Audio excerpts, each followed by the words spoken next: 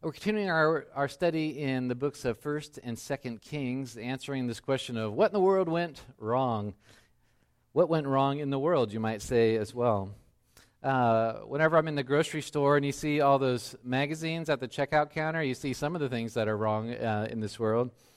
And it's something I see a lot on those covers, as much as I try to not look at them, is everybody wants to tell a story about a celebrity who is a disaster.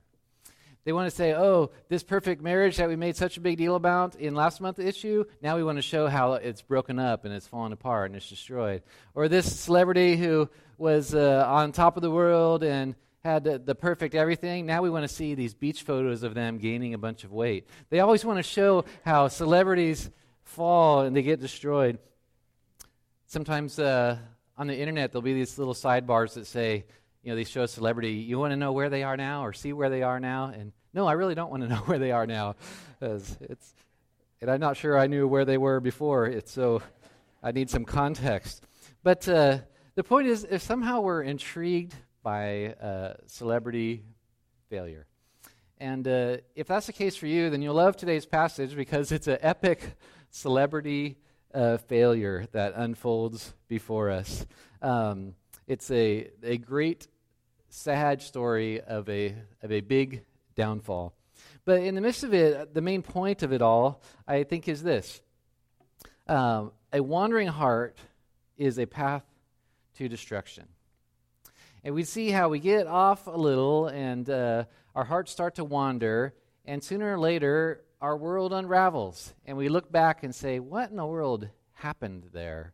And so we're going to kind of explore that a little bit today. So catching us up, we've been a few weeks in the books of 1st and 2nd Kings, and I'd like to just catch you up to where we are so far, the first 8 chapters. Here's kind of what happened, a summary of this rise to glory of both Solomon and the kingdom. So it starts out with his reign is really uncertain, even though he's the promised heir by his father David. The people don't necessarily think that or know that.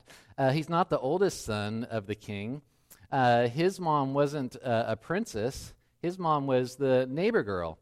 And so his start off is kind of shaky. What will happen? Well, then these adversaries rise up against him. Adonijah, the older brother, and with him is Joab, the commander of the army, and the standing priest at that time. They all rise up to usurp his throne before he even starts it.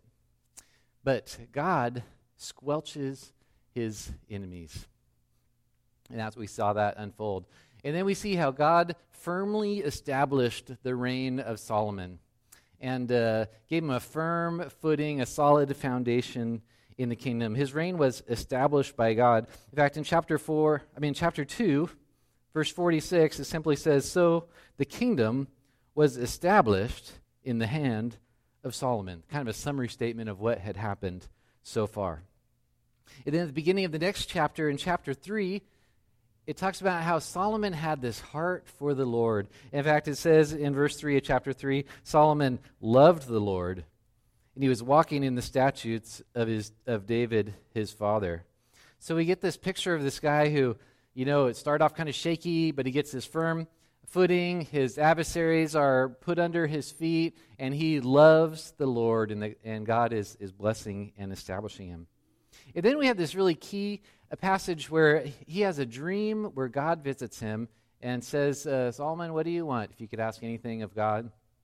And Solomon knew that the task ahead of him was too big. He knew he needed the Lord, and so he begged God for wisdom. And God really loved that request, and he gave him wisdom. And on top of wisdom, he gave him also wealth and power. And so the next chapter just kind of unfolds of what his wealth and power looked like, and it was rather impressive. Well, then chapters 5 to 7, we saw how he started building the temple. What does Solomon do with all that wealth and power? He builds a house for the Lord. And we saw kind of all the details of the gold work and going to the king of the north in Tyre to get labor and lumber. And the king of the north, Hiram, was just delighted to be part of this project, and he was on board. And then the culmination, sorry, I'm a little behind, the construction started. The culmination is God comes to Solomon as he's finishing this project, and he affirms him and he warns him. I know I'm flying. This is just a review, though. Chapter 6, verse 12, this is God speaking to Solomon. He says, concerning this house that you're building, meaning the temple, the house of God, concerning this, if you will walk in my statutes and obey my rules and keep my commands and walk in them, then I will establish my word with you, which I spoke to David your father. So this time, God appears not in a dream, but he more face-to-face comes and he tells Solomon, this is a great thing you're doing. If you follow me, if you walk in my ways always, then I will establish you. And it's kind of this mixed, affirmation and warning from the Lord. Well, then last week we saw the magnum opus, the great apex, the high point is the temple is dedicated to the Lord. And God himself manifests himself in the temple and shows his presence in a great cloud of his glory, and he moves in to the temple. And it's an amazing passage where we hear Solomon's prayer of dedication for the temple and his prayer for the people. And it's like the kingdom, it just keeps getting up, up, up. It's greater, it's greater, it's greater. These are the absolute glory days. In that whole section, at the end of chapter 8, it ends like this. On the 8th day, he sent the people away. They all came for this big ceremony. And all the people, they blessed the king, and they went to their own homes joyful and glad of heart for all the goodness that the Lord had shown to David his servant and to Israel his people. So, 8 chapters in, everybody goes home, life is just incredible. It's awesome. Our kingdom is powerful and strong. Our king's a great guy. And God himself has just moved in among us. And life is really great. It's so, fast forwarding a few hundred years to the first readers of this book who are living in exile from their homeland, having seen their temple destroyed, being slaves in a new kingdom. They receive this information, and they have to reconcile what went wrong. Things were going up and up and up and up, but now we're here. What in the world happened? Today, we get that question answered more profoundly than we have so far. It's like with this trajectory, it's a hard word to say, how do we end up here? And sometimes we wonder that about our own lives. What happened? This is not what I dreamed. So this morning, we're first going to survey in chapters 9 to 11 the rest of Solomon's reign, and that's the passage we'll be in today. And then secondly, we'll see 3 ways that we tend to wander, and they're the same ways that Solomon wandered that got him in all of this mess. So we will be in 1 Kings 9 to 11, and starting in the beginning of chapter 9, that's on page 290 in those pew Bibles in front of you. It starts off like this. Chapter 9, verses 1 to 5. As soon as Solomon had finished building the house of the Lord and the king's house, and all that Solomon desired to build, the Lord appeared to Solomon a second time, just as he had appeared to him at Gibeon. And the Lord said to him, I've heard your prayer and your plea, which you've made before me, and I have consecrated this house that you have built by putting my name there forever. My eyes and my heart will be there for all time. And as for you, if you will walk before me as David your father walked, with integrity of heart and uprightness, doing according to all that I've commanded you, and keeping my statutes and my rules, then I will establish your royal throne. Well, it's interesting. This brackets the temple dedication. God appears to him before, God appears to him after, and the content is kind of the same. He affirms him, I heard your prayer. I've consecrated this place. And now here's a warning for you. If you continue to walk with me, then I will establish you. And it's just, God appears to Solomon, it makes this statement. Well, then again, in a parallel in verses 10 to 25, we see the construction of the temple is finished. And it just makes a statement in verse 10, at the end of 20 years in which Solomon had built the two houses, the house of the Lord and the king's house, so the temple and the palace, he finished building. Before we saw how Hiram, king of the north, he was so excited to be part of this project, and now in these verses we see the king of Tyre is really annoyed with Solomon because his reward of these cities was not really that great. He checked them out for himself, and they're kind of a dud, and so there's already kind of some tension going on. But here's where we really see a contrast. The end of chapter 9 and then all of chapter 10, we see the wisdom, wealth, and power of Solomon again. Only before, Solomon asks for what? Wisdom. And God gives him wisdom, and along with it, God gives him wealth and power. But now Solomon, instead, he leverages his wisdom in order to grasp at more and more power and wealth. The end of chapter 9, it talks about his fleet of trading ships that are just bringing in tons of gold all the time. And then chapter 10, the first part, he talks about this visit from the Queen of Sheba that just comes to see how wise he really is and check out all his glorious possessions and all about his house. And she's very impressed. Then verses 14 to 25, it's just this account of the massive wealth of Solomon. It's just ridiculous of how much gold and silver he has. And it says silver is like nothing. They didn't even count it because it's like worthless, because that's how wealthy he was. And then the chapter ends by talking about his war machines, his chariots and horses, and how he was amassing this great, powerful force. The problem with this? Long before the kingdom was established, when they were still a wandering people, they'd exited Egypt, and God had called them and promised them a future. And God says to the people of Israel in Deuteronomy 17, he says, one day when you are in the land, one day when you have a king, this is what I say about the king. Only the king must not acquire many horses for himself, or cause the people to return to Egypt in order to acquire many horses. And he shall not acquire many wives for himself, lest his heart turn away, nor shall he acquire for himself excessive silver and gold. So the kind of kings that God intended to be over his people were ones that were not just grasping at more and more silver and gold, were not just having all these marriage alliances and just marriages for fun or whatever, and they were not gathering more horses and chariots, and specifically not going to Egypt to get those horses and chariots. These are all the things that King Solomon is doing. Once he has the power and money in his hands to do it, he just goes down that road as far as he possibly can. And here is what happens. The saddest chapter, the saddest passage in his life, where he turns from the Lord.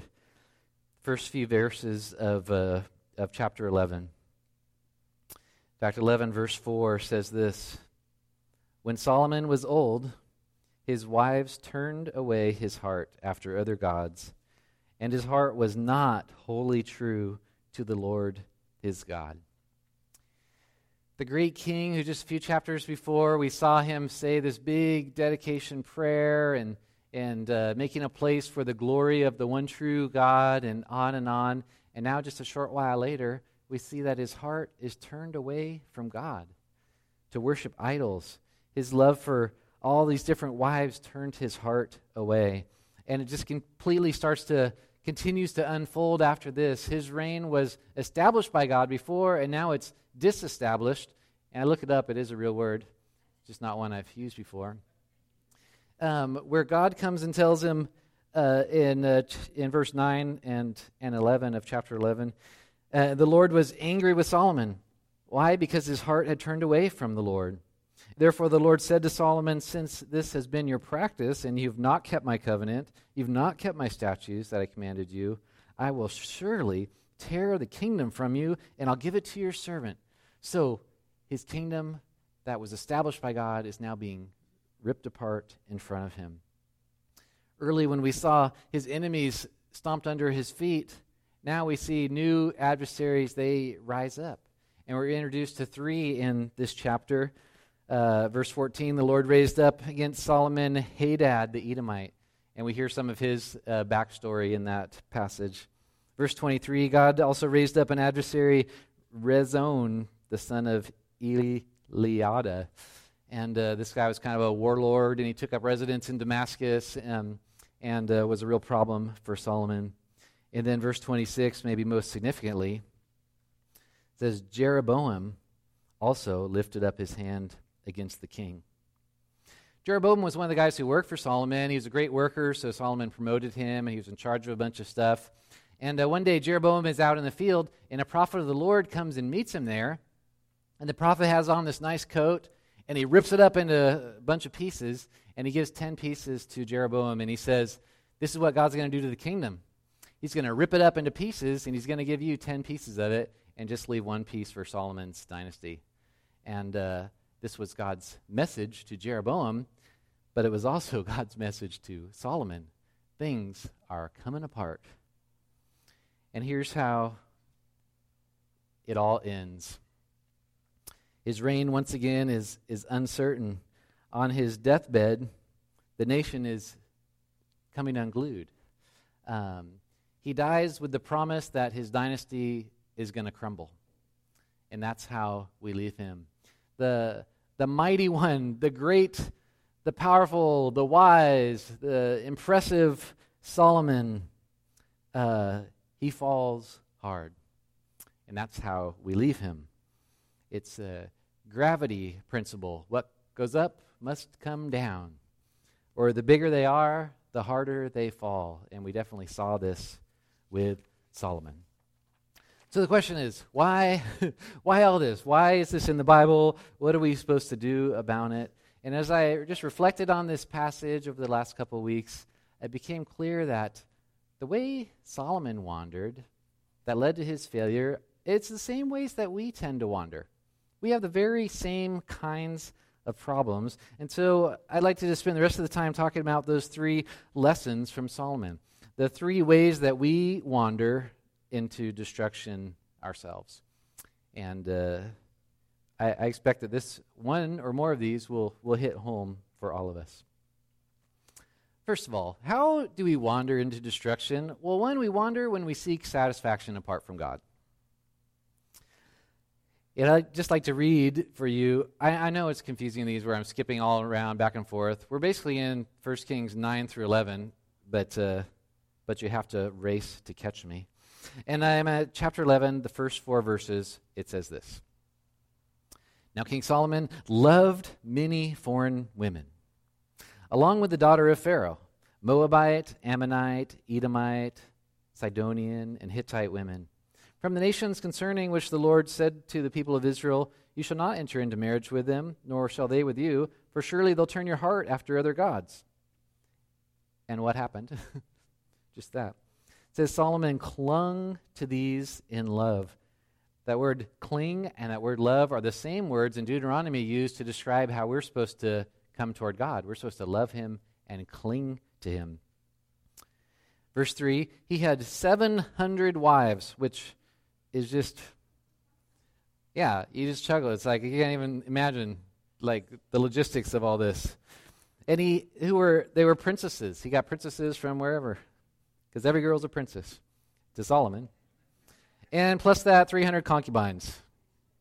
So it's just completely outrageous. And his wives, they turned his heart. For when Solomon was old, his wives turned his heart after other gods, and his heart was not wholly true to the Lord his God. This was his downfall. This was the root of his problem, is he loved and clung to these women, and they turned his heart. Solomon, probably also the author of Ecclesiastes, toward the end of his life, he talks about his kind of life experiments. And one great experiment was seeing if you could get satisfaction from seeking pleasure. And because he had all the money and all the power to do whatever he wanted, he set out on that quest. Ecclesiastes 2, verse 1 says, This is probably Solomon saying this. I said in my heart, come now, I will test you with pleasure. What a great test. Hey, we'll see how this works. Enjoy yourself. But behold, his verdict in the end, it was all what? Vanity. It was empty. It was like a vapor. He had the money and power to gratify himself any way he wanted, and apparently he did. And at the end, he's like, it's just empty. I feel more empty than I started. He tested the theory that pleasure satisfies, and the answer is no, it really doesn't. No relationship, no string of relationships, no pleasurable experience will ultimately satisfy. No indulgent vacation, no perfectly grilled steak, no chemical buzz or herbal buzz or adrenaline buzz. Nothing will ultimately satisfy apart from God. It just ultimately is empty. So it made me think, where do we tend to turn when we're dissatisfied? When we seek satisfaction. When it's been a hard day or a hard month or a hard life, where do we turn to seek satisfaction? We could get lost in fantasizing. We get lost in a donut. We get lost in our hobbies. But whatever it is, we're getting just more and more lost. And that's what happens when we seek satisfaction apart from God. Years ago, I read this book that was just kind of haunting. It's called Man on a Raft. I think it happens in World War II. A guy was stranded with several people on a raft, and eventually most of them died, except one who never really recovered, and the author. And 50 days at sea. And some of the guys started drinking the seawater just because it's irresistible. They're so thirsty. They're just rationing. You get one sip of this water a day. And so thirsty, and they started drinking the seawater, and it ruined them. National Ocean Service about drinking seawater says eventually you die of dehydration even as you become thirstier. Your body needs more water to process the salt in the water that you just drank. And so what you are grasping for, this is what I need, this will satisfy me, is killing you. And this is how it is when we try to find satisfaction apart from God. We think what's going to fill that empty place in us is that pleasurable experience, and it just doesn't. And we see that this happened to Solomon, and it took him way farther than he ever thought he would go, I'm sure. Those verses right after the ones we read in chapter 11, verses 4 to maybe 8, they talk about how his wives turned him to these specific religions of the Canaanites, the worship of the Ashtoreth and Chemosh and Molech. Well, the Ashtoreth, that religious group revolved around sexual ritual practices and cultic sexuality. Molech, that revolved around child sacrifices. Just horrific. How does a man of God rise to power and then eventually end up here in just the most despicable things you could think of? Maybe think of sometimes in my life at different times I've visited or been involved in like rescue mission ministry, and you see people and they just look so far gone, and you think, how, junkies and just homeless and just so unhealthy and falling apart, and you think, how did you get here? I was thinking this week, how many of those, that was their plan? How many thought they would end up there? How many mapped out a course and said, I think 20 years from now I want to be, a homeless drug addict? Like nobody does that. But little choices, little wanderings, it spins out of control. And like Solomon, his kingdom fell. It just came all apart. So we wander when we seek satisfaction apart from God. Well, some of us in this room probably run from indulgence, or at least being seen indulging. Maybe we will never be seen overeating or overdrinking or coming out of a questionable movie. But it's not because we're finding our satisfaction in God. It's because we so desperately cling to our reputation. And that was another of Solomon's problems and is another of ours, because we wander when we seek significance apart from God. When we seek significance from other people to establish who we are and who our value is. Solomon shifted from a concern for God's fame to a concern for his own fame. I mentioned that the Queen of Sheba came to visit, and he shows off his wisdom and his wealth, his splendor, his power. The beginning of that chapter 10 now, we just went back one. It starts off like this. Now the Queen of Sheba heard of the fame of Solomon. Now it's about Solomon's fame, and he seems to thrive on that. The temple was supposed to be for Yahweh's fame, but Solomon's like, hey, check out this temple I made, among other things. Verses 4 to 5 of chapter 10. And when the Queen of Sheba had seen all the wisdom of Solomon, and the house that he built, and the food at his table, and the seating of his officials, and the attendance of his servants, their clothing, his cupbearers, his burnt offerings that he offered to the house of the Lord, there was no more breath in her. She was so impressed with Solomon, it just took her breath away. She was speechless.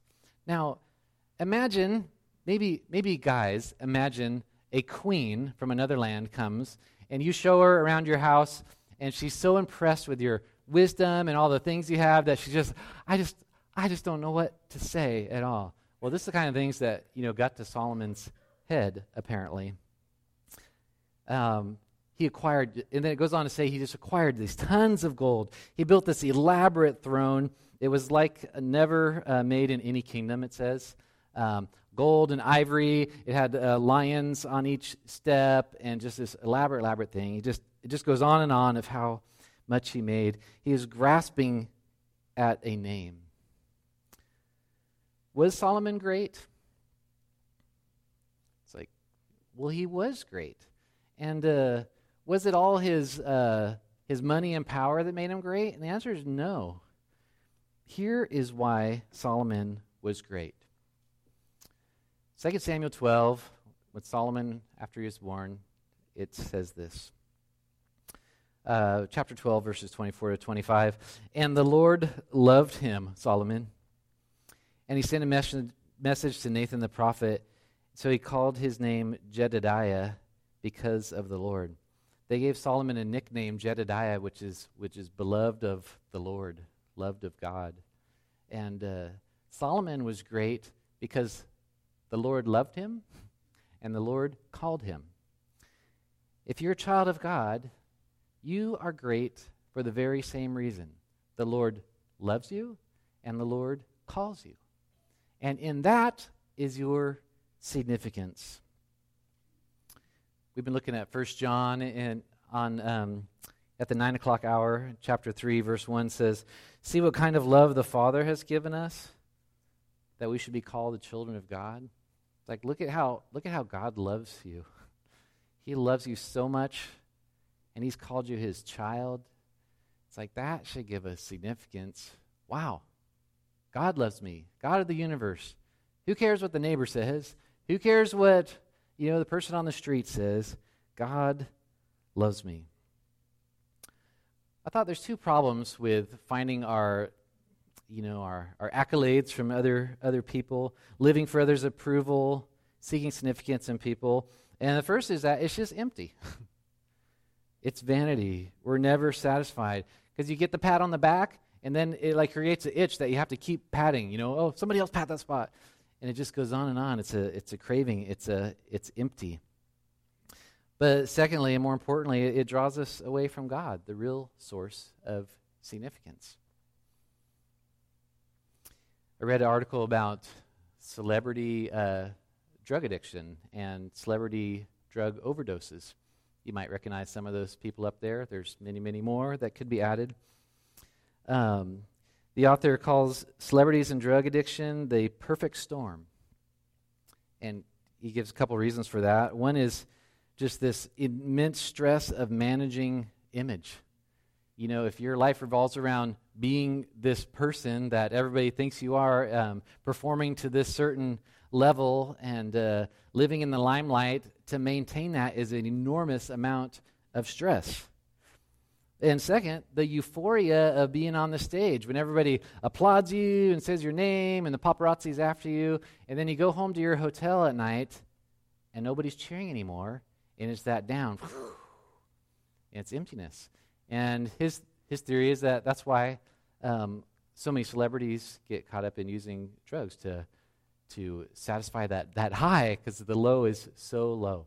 Well, a similar thing happens when we just live for others' accolades. It's empty. Find it in God.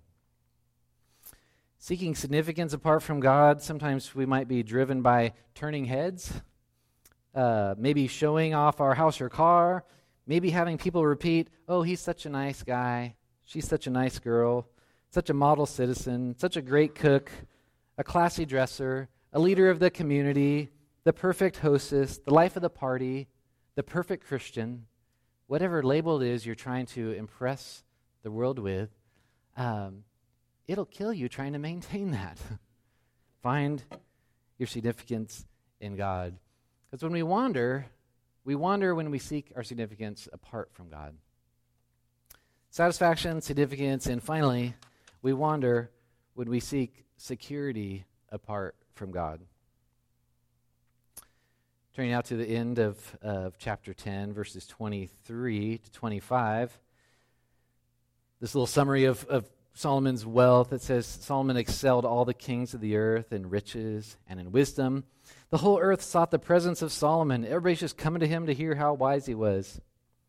Every one of them, they brought a present, and they brought silver and gold and garments and myrrh and spices and horses and mules, so much, year after year after year. They just brought all this stuff to Solomon. It's like, come in, bring it. Well, now what's he got to do?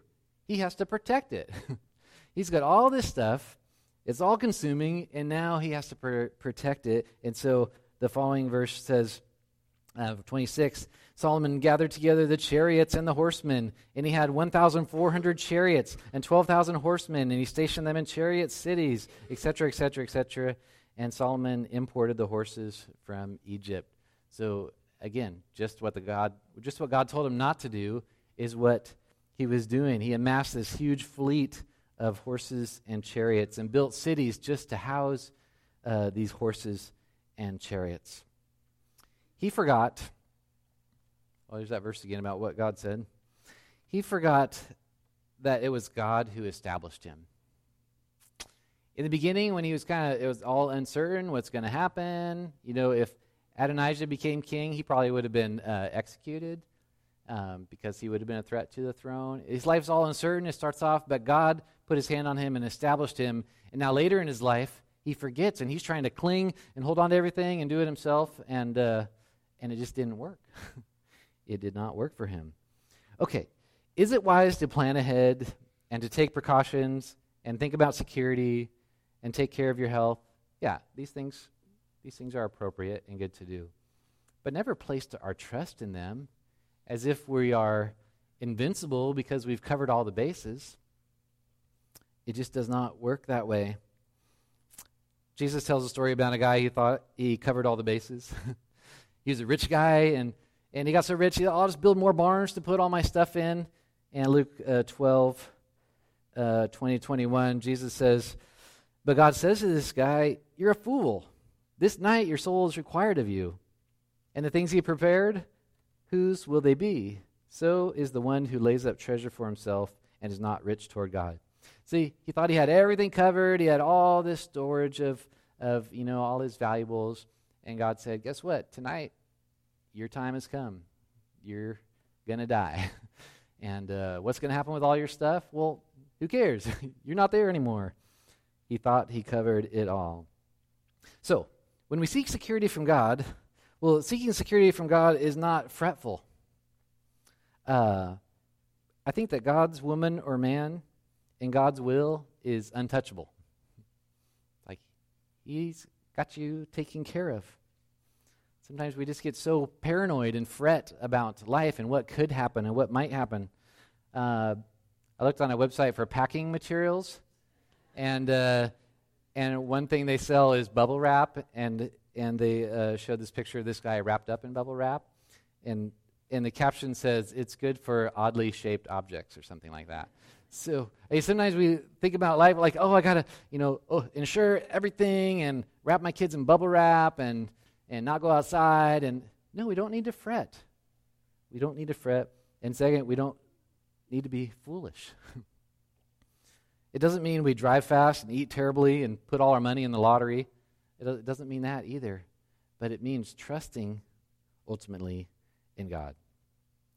Some people trust in the nest egg, or in their great health, or in their great career or reputation, their good looks, their strength, their insurance policies, their high-tech security system, maybe their government, maybe those who don't trust the government trust in their firearms. Whatever it might be, what do all these things have in common? Is they all can fail you. Every single one. But God, in His strong arm, will not fail. Okay, do hard things happen to people who trust in God? Yeah. But we can take confidence that He is working those things ultimately for our good if we love and trust God. And that is super reassuring. These things are not out of His hand. He has a plan. He is not just hands off and letting life just destroy us. He is caring for us. And so I think trusting in God at the core means we believe that He knows best and He'll take good care of us. But when we get frantic and seek security elsewhere, it drives our hearts to wander. It drives us away from God. We wander when we seek security apart from God. In my guess, I would think that all of us probably struggle with at least one of those things. Seeking either satisfaction or significance or security apart from God. And I think this passage gives us maybe two good challenges of what we should do about that very problem. Why is this account of Solomon's failure in the Bible? I think it's for these two challenges for us. And challenge one is we can hope in disaster. That doesn't mean we hope that disaster happens. I mean, in the midst of disaster, in the midst of our own mess, in the midst of our world coming unraveled and falling apart, even from there, we can hope. Our passage today, I know it's a long one, chapter 9 to chapter 11. Early on in verse 3 of chapter 9, it says, "The Lord said to Solomon, I have heard your prayer and your plea, which you have made before me." Well, what prayer and what plea was this? This was all of chapter 8 when Solomon prays to God and says, Lord, when your people experience all these terrible things and they're taken away and there's a famine and there's this mess and that mess, may they call on you and may you hear and forgive and restore. And God said about that prayer, I heard that prayer. And I'm answering that prayer. You can count on that. So, from whatever your mess is, hopefully it's not like Solomon's, because that was just a complete mess. But your mess might feel like a complete mess. From there, you can call on God. He hears, He gives hope, He forgives, He restores. And so we can hope even from there. But way better than that is if we heed to avoid the disaster in the first place. Wouldn't it be great if we looked at Solomon and said, ooh, yeah, let's not do that, and we just avoided the disaster altogether? Back in chapter 3, we saw these hairline fractures in Solomon's life where his heart started to wander. Things were not quite right. Well, by chapter 11, we see that's a huge chasm and his life is completely falling apart. So it's a time for us to ask God to give us a little heart check. Where are the little fractures? Where am I starting to wander? Where am I starting to look for satisfaction apart from you, God? Where am I starting to look for significance apart from you, just wanting the pat on the back from everybody else? Where am I trying to seek my security and put my trust in apart from you? And grab those right now. Say, Lord, don't let me go down that route. That ends in empty misery. Please stop me right now. Turn back to God with your whole heart before it's too late. So, final just challenge from the passage in chapter 8, 61. The prayer is, let your heart, therefore, be wholly true to the Lord your God. That's a challenge for all of us. Let your heart be completely true to the Lord your God. And let's ask him for that right now.